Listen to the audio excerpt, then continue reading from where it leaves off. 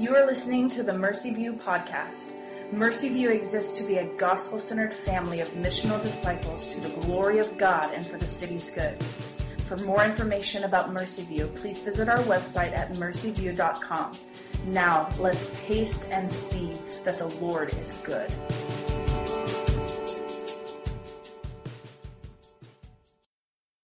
Tonight's reading comes from Exodus chapter 20, verses 4 through 6.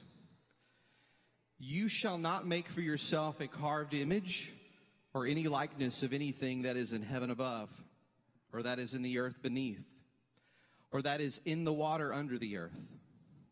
You shall not bow down to them or serve them, for I, the Lord your God, am a jealous God, visiting the iniquity of the fathers on the children to the third and the fourth generation of those who hate me, but showing steadfast love to thousands of those who love me and keep my commandments.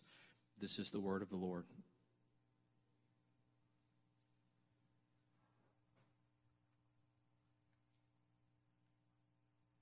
Good evening. Welcome to Mercy View. I think I've already said that, but that's okay. Corbin, I'm putting your music over here on the organ.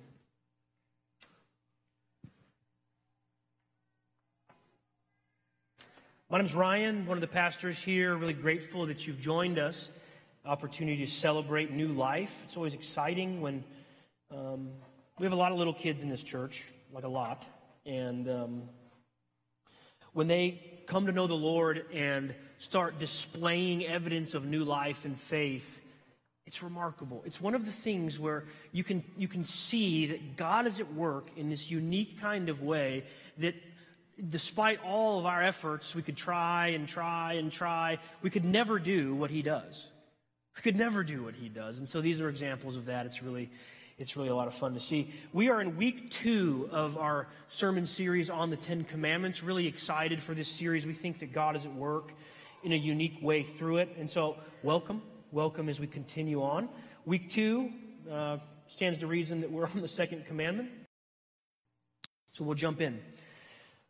Saturday night for the last year and a half in our house has been game night. We decided we wanted to carve out time to do game night together as a family. And so that's board games, that's card games, that's figuring out how to learn and play and lose graciously. It's been an adventure, to say the least. We've learned to play a bunch of games. We learned to play checkers. We are learning to play chess.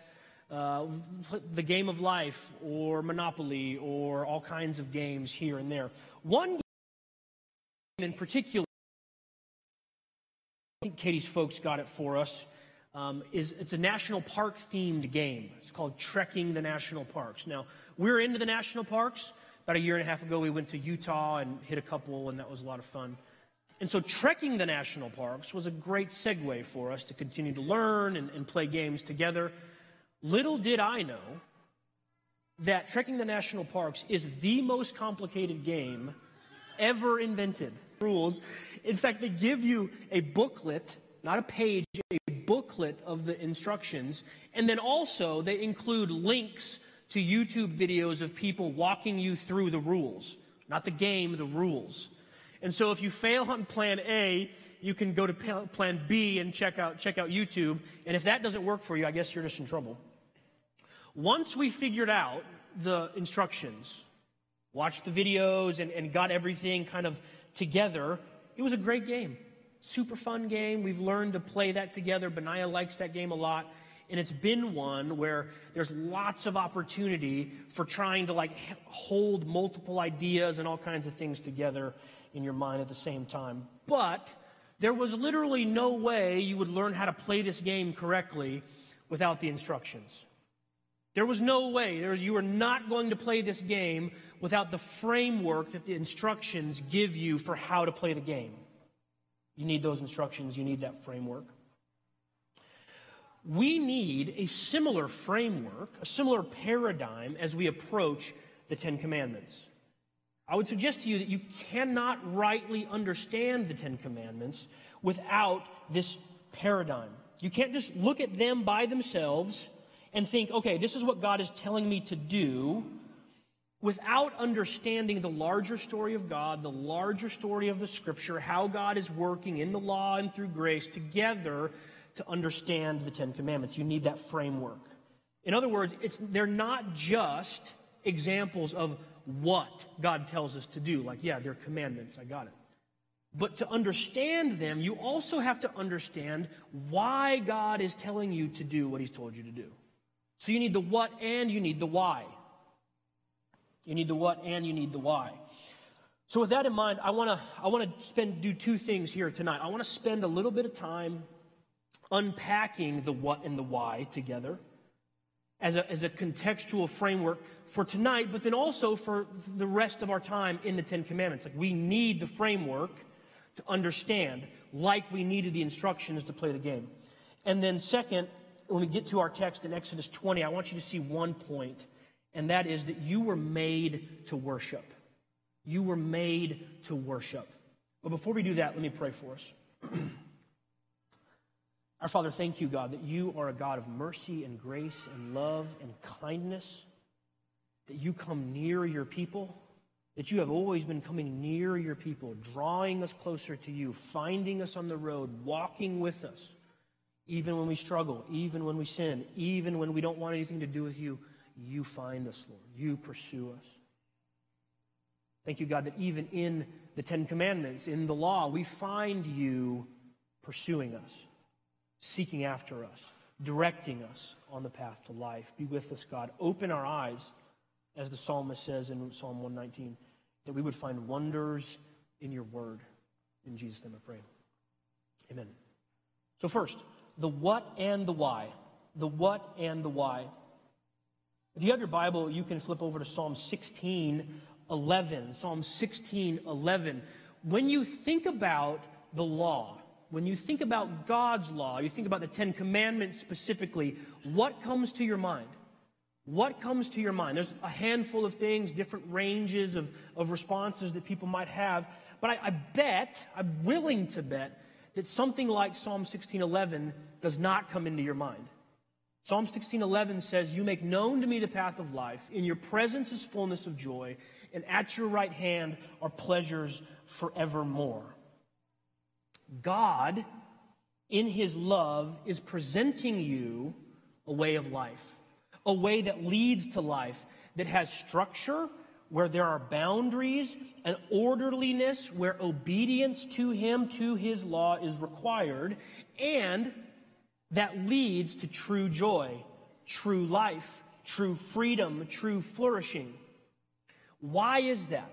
Why is that? Well, if you look back at Psalm 16:11, you'll see that this way of life leads you to God. And in Him, you find the presence of joy. In Him, you find pleasures forevermore. That's the point. The point is that in the law, in the Ten Commandments, God has presented you a way to live, not because it's arbitrary, not because He's a taskmaster, but because this way leads to Him, which is where you actually find life and joy and flourishing. In fact, you can't live in fullness. You cannot live in fullness without God, without walking with Him on this path. C.S. Lewis illustrates this idea in his book, The Great Divorce. If you haven't read The Great Divorce, you should read The Great Divorce. Anything that Lewis writes, you should read. In The Great Divorce, it's a story of a group of people who are traveling on a bus from hell up to heaven. It's obviously fiction. On the bus, when they get there, they realize that they're ghostly. They're thin. Like, they're even see-through. They're really, really fragile. And in his wonderful way of storytelling, Lewis even points out that as they're so fragile, that as they walk on the grass in heaven, it hurts their feet like you walking on shards of glass. They're so fragile that the blades of grass in heaven hurt their feet because they're less than what they were designed, what they were created to be. What they were created to be. So the supposed life that the autonomous self promises, self-authority, self-motivation, the self-worship of our time, leads to this ghostly existence where you're less than you're made to be, like in the Great Divorce. Biblically, we could easily find, like anywhere, sin leads to death. Always. It always leads to death, whether it's quickly or over time. There are no exceptions. Even Jesus' death was the result of sin. Not his, obviously, but yours. Yours. So if we can discern that sin leads to death from the Scripture, if you look at your life and you see with clarity through the power of the Spirit that like the ways that you've sinned and gone astray have train wrecked your life or gotten close to it, if we can discern that sin leads to death, do you think God knows that sin leads to death? And the answer is, of course he does. And this is one of the foundational reasons he gives us the Ten Commandments. Because in his love, not wanting you to perish, not wanting you to live a ghostly life, less than what you were created for, he has positively charted a path for you, a way that leads to life, joy, flourishing, and freedom, real freedom.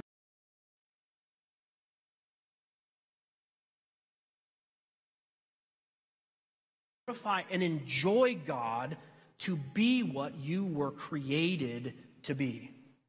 Only possible through the freedom that God gives you through living on the path to life, walking on the path to life. Okay, for the sake of time, let's make perhaps one biblical example to help us frame up our this point. Back in the Garden of Eden, Adam and Eve, our first parents, lived in paradise. Paradise. Perfect relationship with God, with one another, with the creation. And it must be pointed out that perfect life, everything that was perfect about that, all of it, was living under the reign of God. In other words, there were boundaries. There were rules. The garden wasn't a free-for-all. Rather, it was a picture of flourishing, the type of human flourishing that's possible when they lived within the framework that God gave them. Now, I don't need to tell you that we no longer live in paradise. You can figure that out. Because Adam and Eve sinned, because we followed suit, believed the lie, crossed outside of the boundaries that God has planned for us, our sin has broken everything. It's broken everything. It's touched all of the world. So not just the world around you is broken, you are broken by sin. Sin goes deep. The same impulse that Adam and Eve had in the garden to think that they knew better than God about what would lead to life, joy, and flourishing exists in me, and it exists in you. The same impulse. Now, we could spend literally months talking about how our culture, combined with sin, tries to convince us that we know better about what leads to life and joy and flourishing in God. But thankfully and mercifully, we're not going to do that. Instead, we're going to focus on the remedy. What's the remedy? How do we fix it is the better question. And so we'll start by looking back at the garden.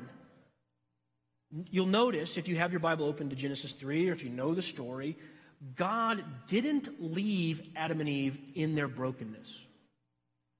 He didn't leave them in their brokenness. You'll notice in the story that Moses, the author of Genesis, goes out of his way to say after the fall that God came back to the garden.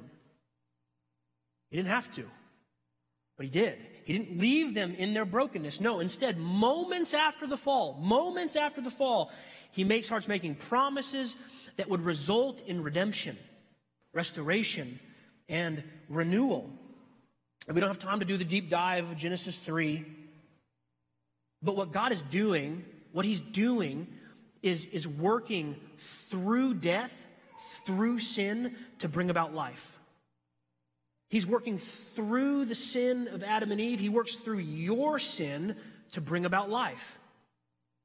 The second century church father Irenaeus called this idea recapitulation, that he compared Adam and Jesus, like Paul does in Romans 5, and what Jesus does is work to undo the wrong and the brokenness that Adam created. Jesus, as the second Adam, fixes what Adam broke. But then you see this in this grand scheme. You think about the whole meta-narrative of the Scripture. The garden, there was a type of perfection. But as we work through sin and death and the restoration and renewal that God accomplishes in Jesus, when we get on the other side of that, the new heaven and the new earth is going to be more perfect than the old, than in the garden. Why? How? Irenaeus suggests God works through death to bring about a more abundant life than we had before. If you think about that in your own life and how God works through sin and suffering and pain, that's exactly how He works. It's exactly how He works. He works through sin, through suffering, through death to bring about new life, to help you to see things about yourself that you did not see before, to help you to know things about yourself that you did not see before, to make you, to help you look more like Jesus, walking on the path of life. He works through sin and death to bring about new life. To bring about new life. Bring this idea for our context full circle here to get to the Ten Commandments in our text. Okay, so when you consider your sin and the ways that you, like our first parents, Adam and Eve, step over the line, cross the boundaries that God has created for them, what we have to see in the Ten Commandments is how God responds. How does He respond to Adam and Eve's sin? How does He respond to your sin? And we have to say we have to say that God punishes our sin, of course. That God is a God of justice. But if you look at the account in Genesis 3, what is absolutely remarkable, there are instances throughout it where God is already pointing to Christ. He's already pointing to restoration. He's already pointing to renewal. He's already doing that. He does that by the promise in Genesis 3:15 that there would be a seed of the woman who would come and would crush the serpent's head. That's ultimately fulfilled in the person and work of Jesus. He does it again when Adam, after the fall, after they hear about that their punishment for sin is death, Adam actually, this is the first time he names Eve, which means mother of life. Think about this. If you just heard from God that the punishment for your sin is you're going to die, and you've also heard that, and you turn and name Eve, your wife, mother of life, what is Adam doing? What's happening? I'm going to explain. He is demonstrating faith in the promise of God in the midst of looking at the punishment that God has already said. Does that make sense? So like he hears, after the fall, here's the punishment you're going to receive for your sin. And we could go through those together. We don't have time. But he also hears that God is working this work of redemption, the seed of the woman who will crush the serpent's head. And then, after that, he names the woman Eve, the mother of life.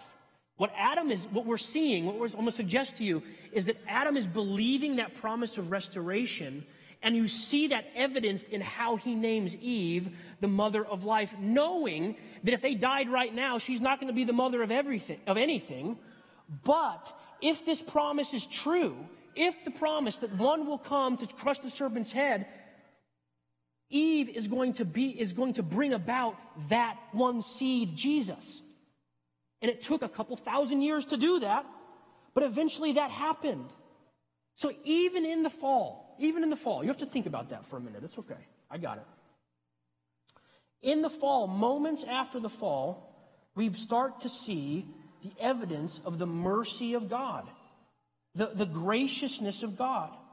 So when you think about your sin, and when you cross over these lines and you sin and maybe habitual areas of sin for you, what you have to understand when we think about the Ten Commandments and in general, God, when you sin, moves toward you. He doesn't move away from you. He moves toward you with love, mercy, compassion. He is the Father in Luke 15 waiting for his wayward son to come home. And when he sees him down the road, he runs to him. He runs to you. Like when you sin. And it's the character of God, it's the love of God, the grace of God, the beauty of God that we see in the Scripture that has the power to give us context to then understand why he commands us certain things. Make sense? We following?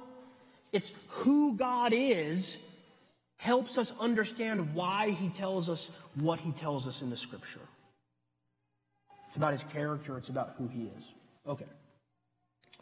This leads me to the point that I want us to talk about in Exodus 20. So if you have your Bible, flip over to Exodus 20. I'm going to read a couple verses here. We'll pick it up in verse 4.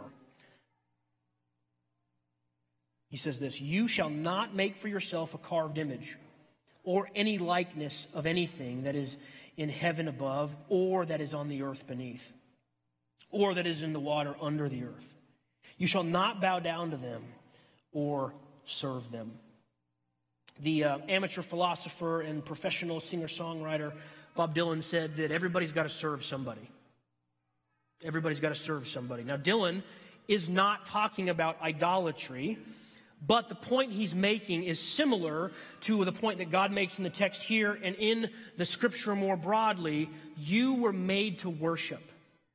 You were made to worship. You were made to serve something. It's wired into you.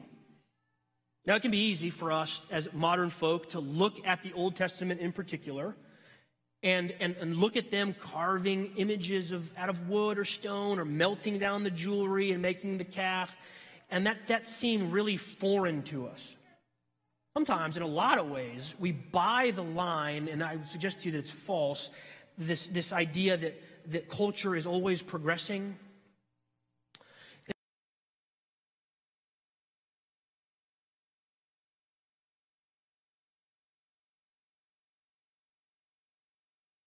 Getting better in certain ways.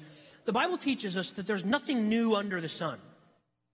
Nothing new under the sun. So in other words, the same impulse that led the Israelites to melt down the gold and make the calf exists in you. It's the same.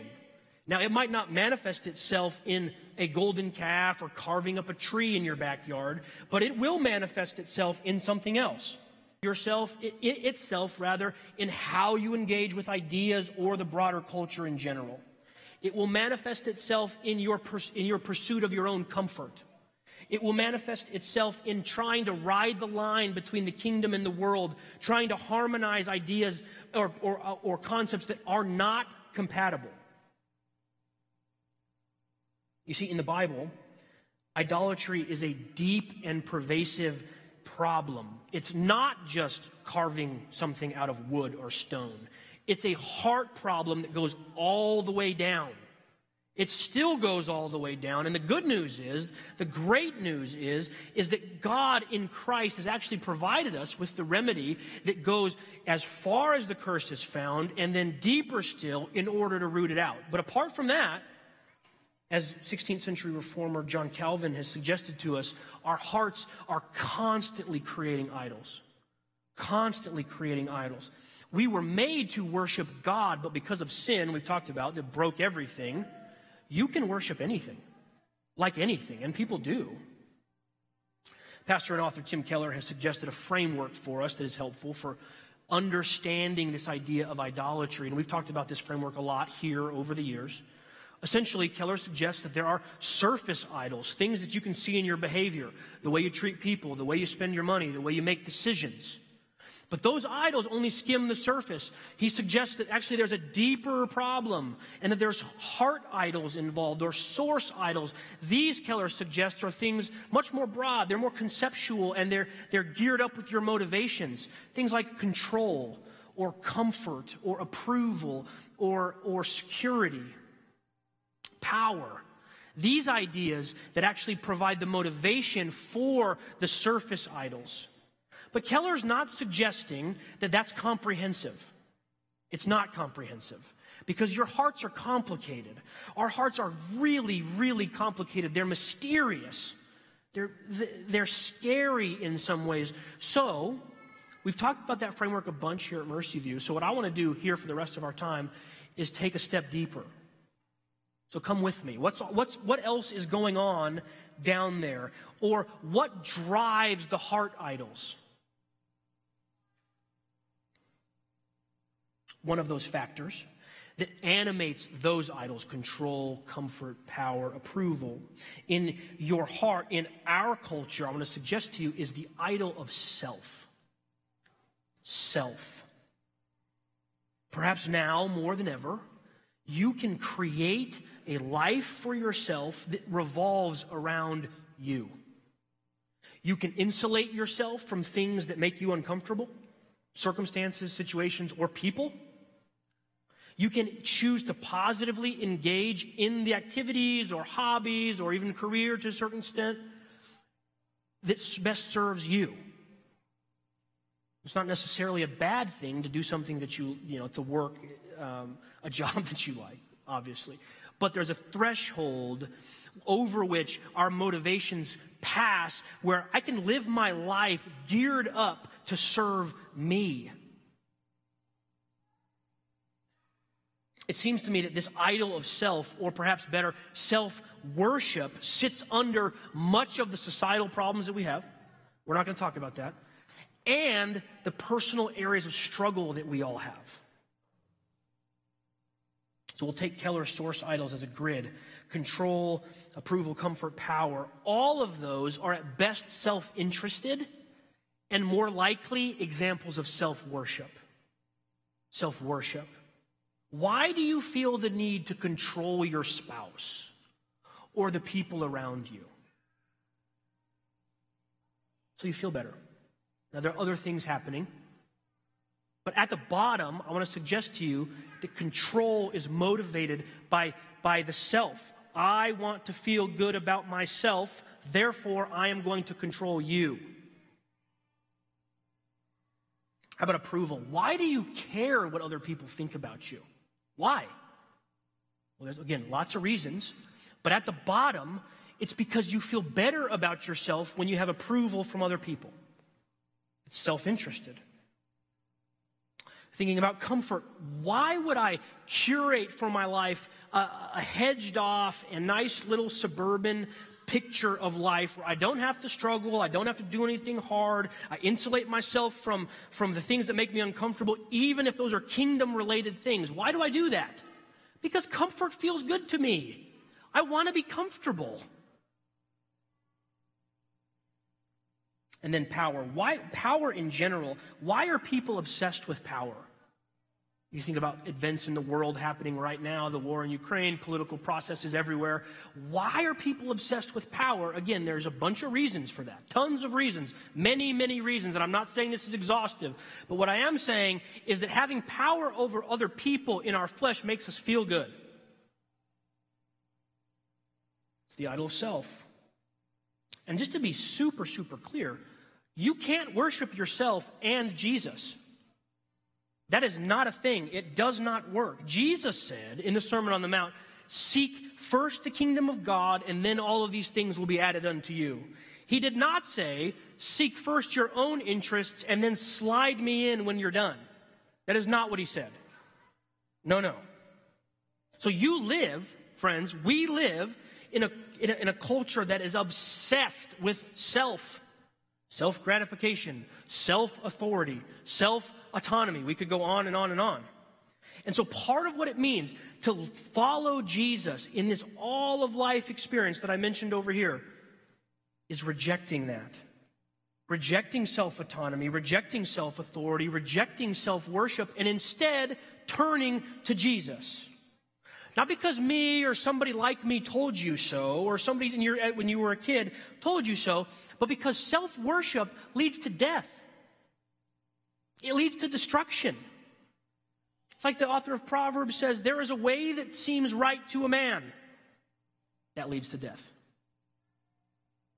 And so God, in His love and in His mercy, thinking about where we started with our context for the Ten Commandments, knows that and has prescribed, not just a negative example like don't do that, has prescribed a way to life. Psalm 16:11. In your presence is fullness of joy, and at your right hand are pleasures forevermore. Walking with the Lord on the path of life leads to life. But one of the necessary requirements for that, friends, what this commandment is pointing out for us, is you can't worship yourself. And you can't worship anything else other than God, other than Jesus.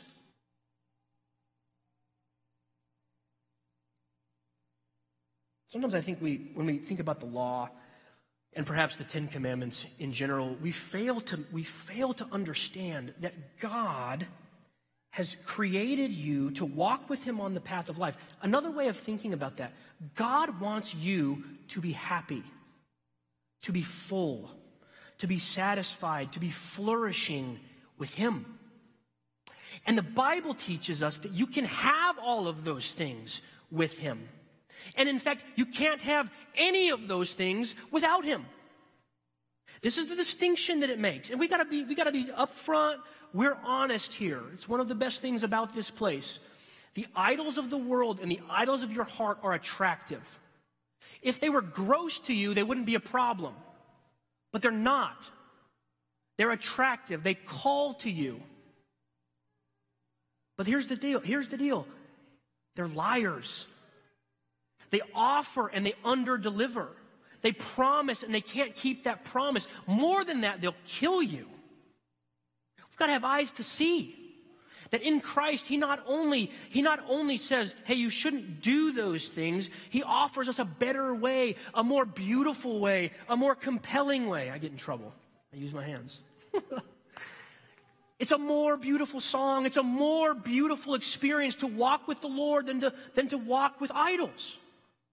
This is what He's doing. He wants you to be happy and satisfied and full and flourishing. That's why He gave you the commandments to help you walk with Him on the path to life.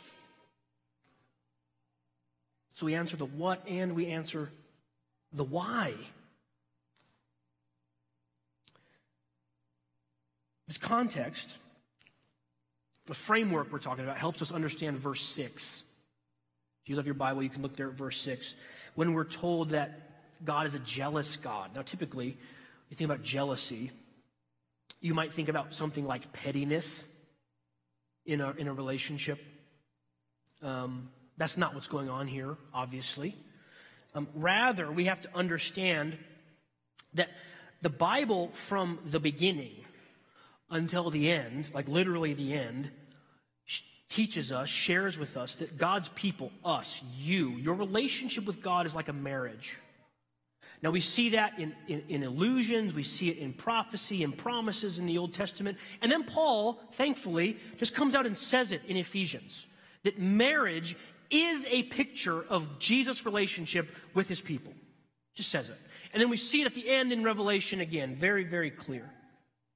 So we've got to understand that context in light of, we need that context to understand God as a jealous God in this part of Exodus where he's talking about idolatry. In marriage, sharing between partners, spouses, is a non-starter. Brad mentioned this a little bit last week. It's a contradiction in terms. It's like fried ice. That's not a thing. Or a married bachelor. That's also not a thing. A squared circle. It's not a thing. So we have to understand that the Bible has taught from the beginning, covenantal relationship with God, that marriage ultimately work if you worship other gods, other idols, and in particular, in our late modern context, yourself. It doesn't work. It can't work. So God has prescribed a way for it to work. I keep coming back to this idea that in the law, in the commandments, you see the heart of God for you. He knows the way to life, and He has prescribed it to you. Conversely, idolatry in all of its examples strips God of His glory, and it strips you of joy and flourishing. God isn't petty. It's not a thing. He is caring for you. He cares for you by knowing that life apart from Him leads to death, but life with Him leads to life. And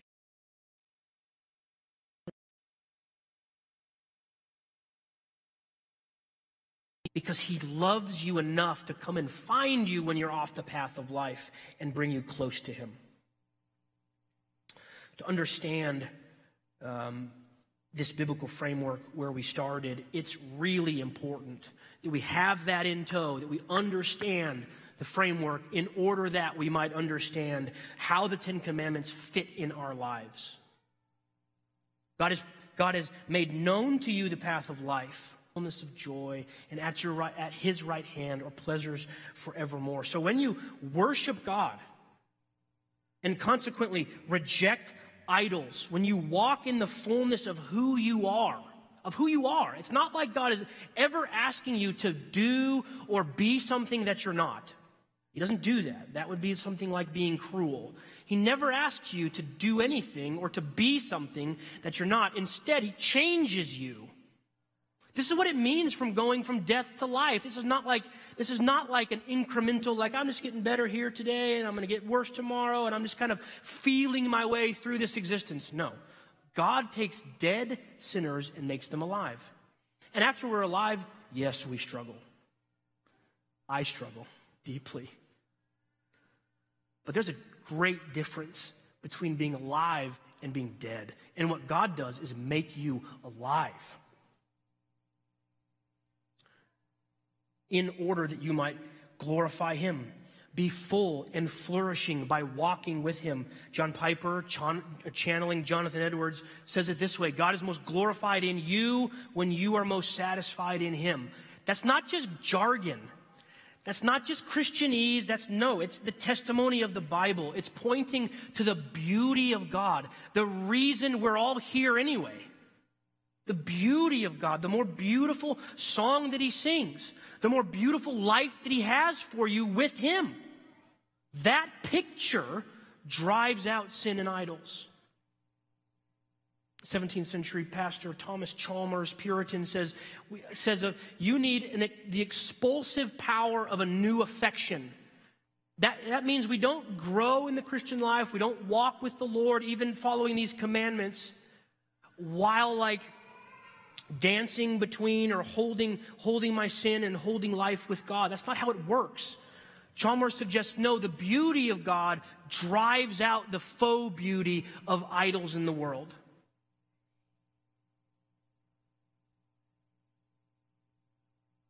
So, when we think about this commandment, the prohibition against idols, we have to understand more than simply God gave you the command. A lot of us, listen, I've said that a bunch, because a lot of us, when we think about the law, that's where our mind goes. I'm just going to do this because. Or I'm not going to do this because. I'm a why guy. I need to know why. And if the answer to the why question is because, I'm not into that. That's not the answer. The answer is God has made known to you the path of life. And in his presence is fullness of joy. And at his right hand are pleasures forevermore. Friends, as you walk with him and you begin to see him more clearly, love him more deeply, experience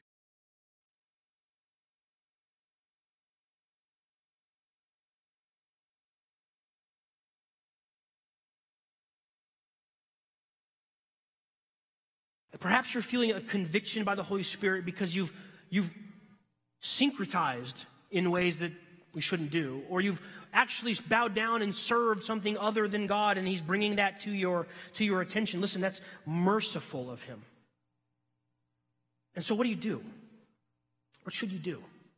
Well, like the younger son, the prodigal in Luke 15, you should turn to your father.